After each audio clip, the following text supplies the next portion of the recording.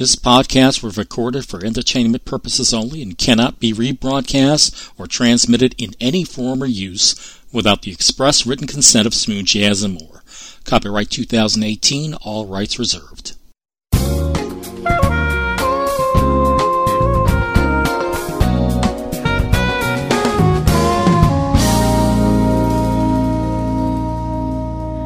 I have some scars that you can't see. I felt the weight of all the world come crashing into me. I've lost control, I've lost safety. These are my struggles, they are not me. 'Cause I will win despite it all. Oh, I will live a life so beautiful, so free. I will do all that I can, though I may fall. I'm not my struggle. And this is Mike James on Smooth Jazz and More Interviews. I'm here with Danielle Allard, who has a new album called Passing Notes. Thank you very much for being with us. No, thank you so much for having me. Tell me about the new album. So the new album, Passing Notes, as you said, it is an EP, so I'm used to kind of going all out and doing these big full-length albums, but I know that a lot of us are moving towards kind of EP and single releases, so it's my first EP, and it's a collection of songs that were written over the last kind of year and a half, and I worked a lot with local musicians, local producers, local engineers to put this one together. So I'm really excited. It's received a lot of good reviews so far since it's been out for a couple of months now. But I'm really, really glad that it's kind of a departure from the previous work that I've done. There's a lot more piano in it. And there's some kind of like charity aspects to some of the pieces as well. So I'm really happy with it. I hope that everybody's liking it so far. But that's a little bit about that album. And one of the tracks that we've been playing is called No Longer Silent. Our audience may have an idea of what that means, but you have your own explanation for it. Tell us about that. Well, and that goes along with kind of that charity piece. So it was the first song that I wrote for this EP, and it was because a local not-for-profit called Voice Found. They're here in Ottawa, and they deal with some not-so-nice stuff, so sometimes they really do struggle with raising money. They approached me, said they were looking for a song, and I was really, really interested in the theme, interested in the work that they were doing, because they do a lot of work with people who have been trafficked and people who have dealt with sexual abuse and sexual violence. So it's not something that people talk about, and I'm really, really happy that they're doing the work that they do, because the statistics are staggering. I mean, you wouldn't believe the amount of people that are affected by these things. So we came together, we wrote the song No Longer Silent. They gave me some of the themes they wanted me to work with, and I'm really, really happy with how it turned out. So we're doing actually a big launch coming up of the single online, so that all of the proceeds from that single, when it's downloaded, they go straight back into the organization, so they can keep doing all of the work that they're doing.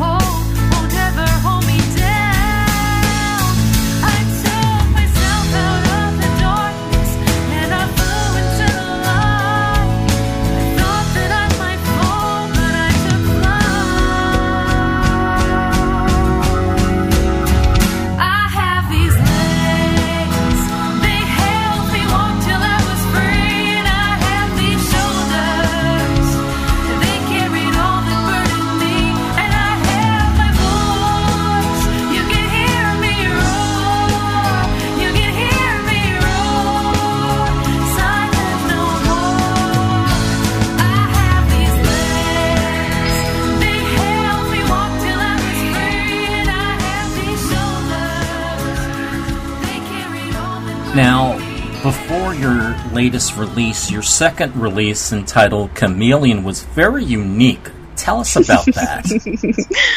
Oh my goodness, I was having so much fun working with that theme and with that album.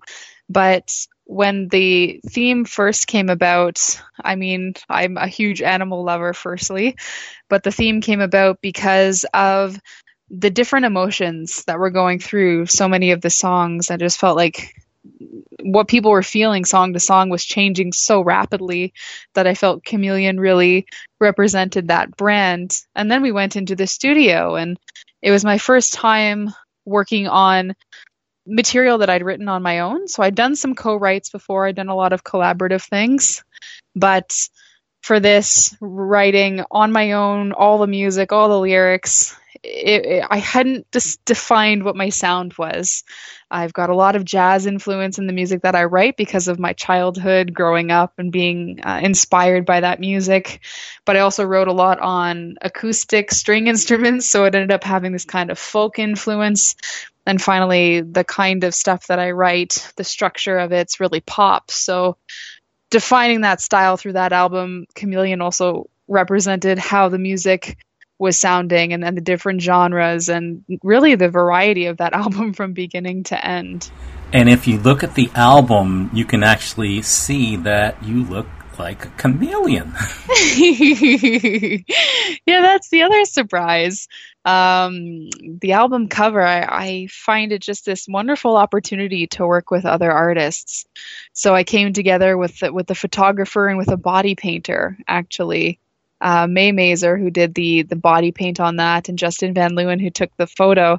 And that was a 14-hour day for us. So, I mean, waking up first thing in the morning, getting everything set up, and it took her 6 hours to paint me from head to toe in a very, very cold studio space in a snowstorm in January. But it was completely worth it because I really am just pleased with how that whole shoot turned out and how the whole brand kind of came together. They say that I should wear the crown. I say I know I can't be king. When my house of cards falls down,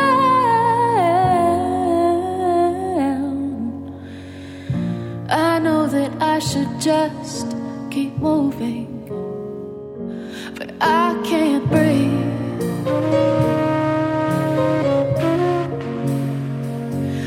I can't breathe.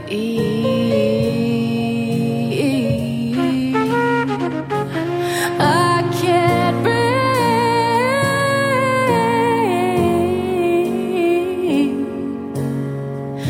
I can't breathe.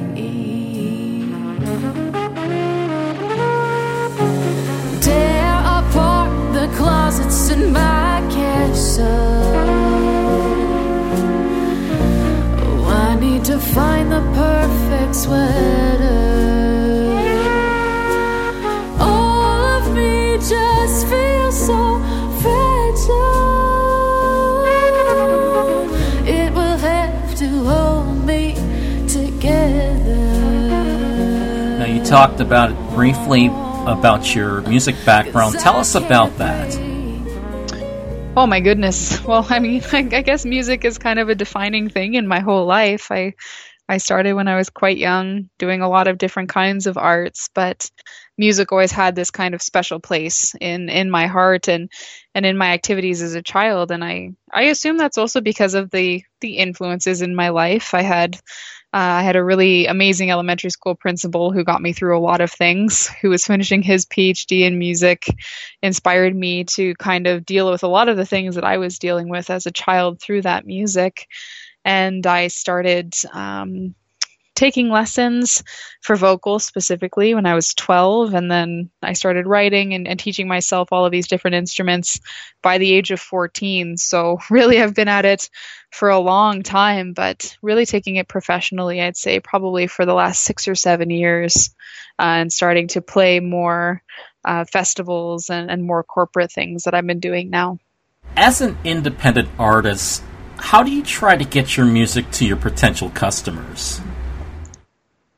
Well, I would say that I'm lucky to be an artist in the era that I am. I guess there's always pros and cons with the time frame in which you're trying to run a business. But now as an independent artist, I have the ability to actually promote my music and let people know that I exist online. And so decades ago, I wouldn't have had that opportunity, though there were differences and we didn't have as many one-off gigs.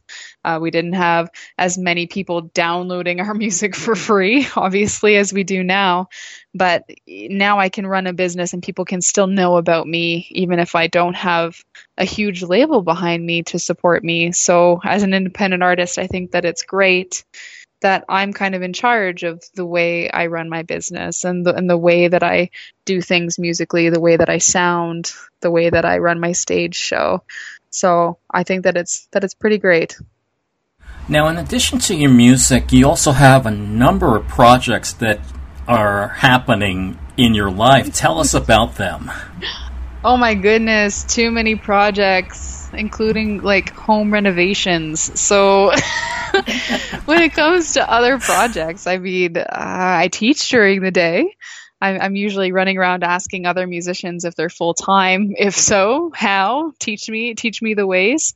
Because we all know that it's a very difficult industry to make a living out of.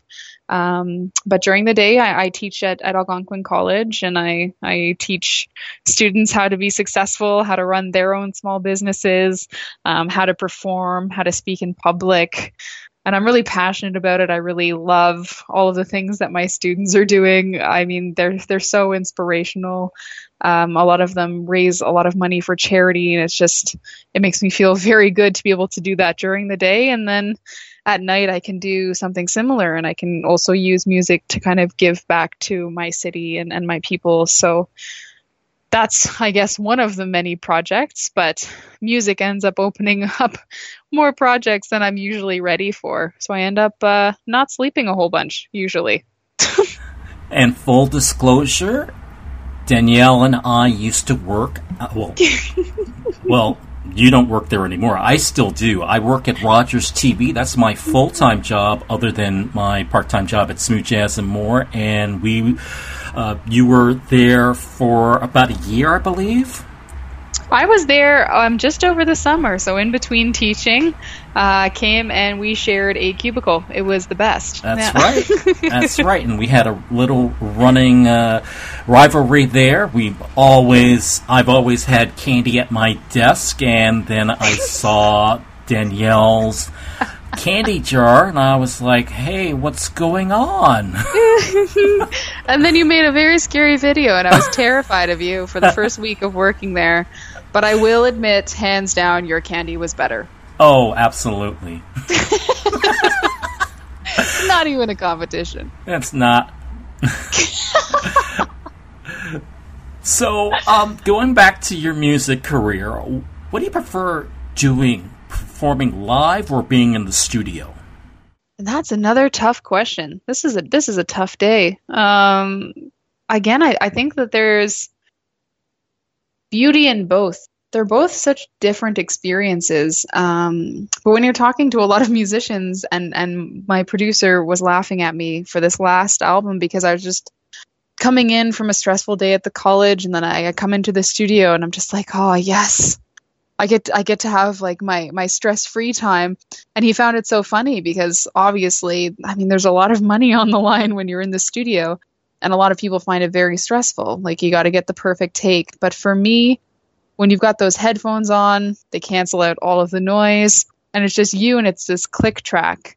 And just listening to that click track, and it puts my brain in this very, very serene place where there's just me and the click track. Nothing else exists. So for me, the studio is a really nice therapeutic space, actually, in a way that live shows are usually not at all calm. They're very, very busy.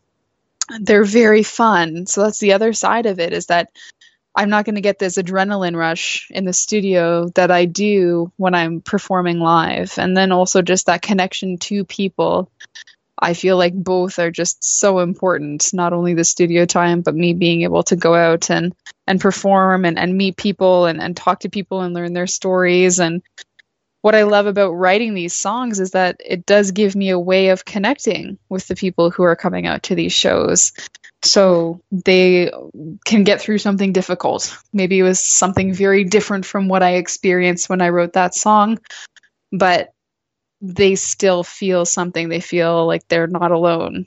So I love both. I wouldn't be able to pick one over the other. I guess it just depends on what mood I'm in. What was the first song you remember hearing growing up? Oh my goodness, that's a difficult question. I remember the first cassette tape I bought. Do I need to mention what that is? Because it's a country tape and it's kind of embarrassing. Oh my goodness! So I'll just say it then. It's my first cassette tape I ever bought was Billy Ray Cyrus. Because I was really obsessed with the single "Achy Breaky Heart." Yeah, I know. I just said that. I just said that on your podcast. Oh my goodness. Yeah, so that's what I remember listening to, and I would say that specific genre doesn't have as much influence on what I do today, but 3-year-old me really loved that song. Now, you've been on the go for the last couple of months during summer. I just read on your website you just came back from Portugal. Is that correct? Yes. Yeah. So I've gone a couple of times overseas. It was last summer that I went, and I toured more last summer than I did this summer. But last summer was Portugal, and then also Germany. So performing in those different countries, it's really incredible, and it puts this experience that the way they do things culturally, the way they run their arts businesses there.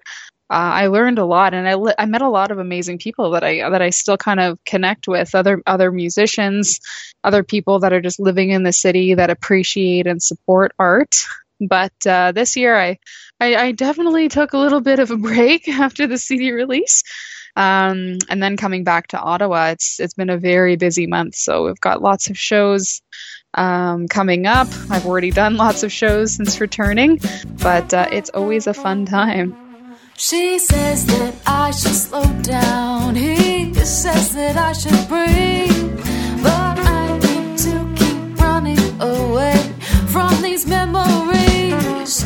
Oh, I so loathe the silence and the screaming in my head, the claustrophobic emptiness of being in this bed. But I know that I survived you. Yes, I know that this is true, and I'll fix this hole in my heart that I got from loving you. Now I'll run from wolves who are like you, wolves in sheep's clothes like you. Oh, now baby, I'm gone. Where would you like to perform next? Where would I like to perform next? Well, I really do love our local festivals, but I think that if I was to organize like a dream show that I would love to do next, I'd love to organize my own show at the National Arts Center.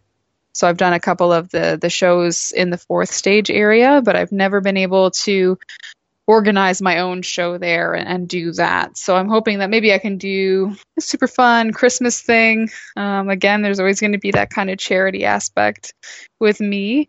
But I'd say that would kind of be like my dream show, is being able to headline a show at the National Arts Center.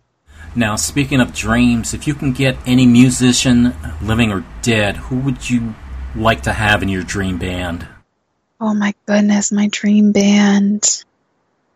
So whenever I do this too, people ask me what I listen to the most, and it's usually other Ottawa artists. That's who I listen to the most. So I guess I'd say other Canadian bands.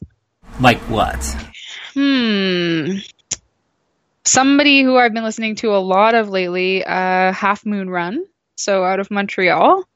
They're this really interesting kind of folk rock band, but they use a lot of jazz chords. So I really love the way they sound, and I really love their rhythms, and they're very percussive. So maybe I'll just steal the whole band, and then they can accompany me just for one night at the National Arts Center.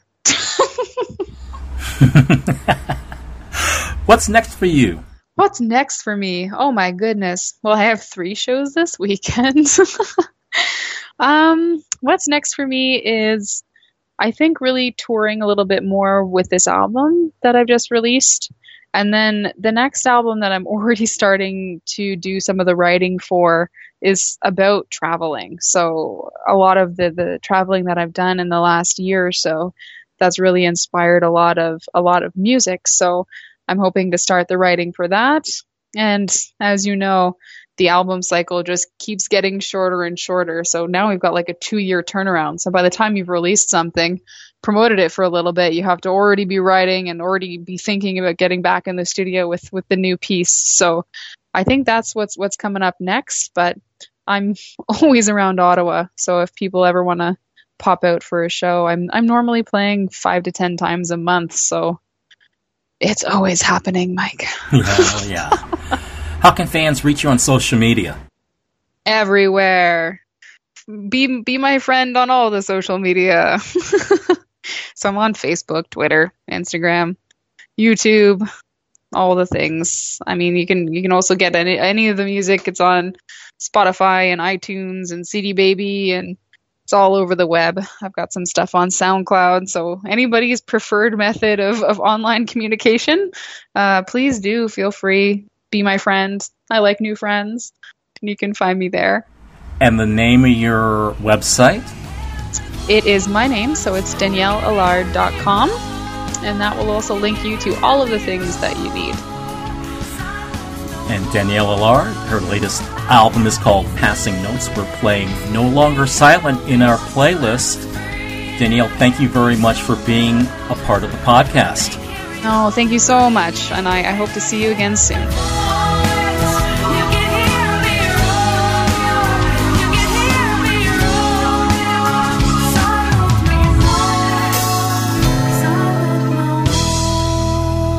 And that's it for this edition of Smooth Jazz and More Interviews. Just remember, the podcast, the website, the blog, and our internet radio stream needs your support. Please consider donating to Smooth Jazz and More through our GoFundMe fundraising drive. You can also help out by purchasing items at our gift store at Cafe Press. A portion of your purchase will help with our administrative costs. If you've given to Smooth Jazz and More, thanks for your generous support.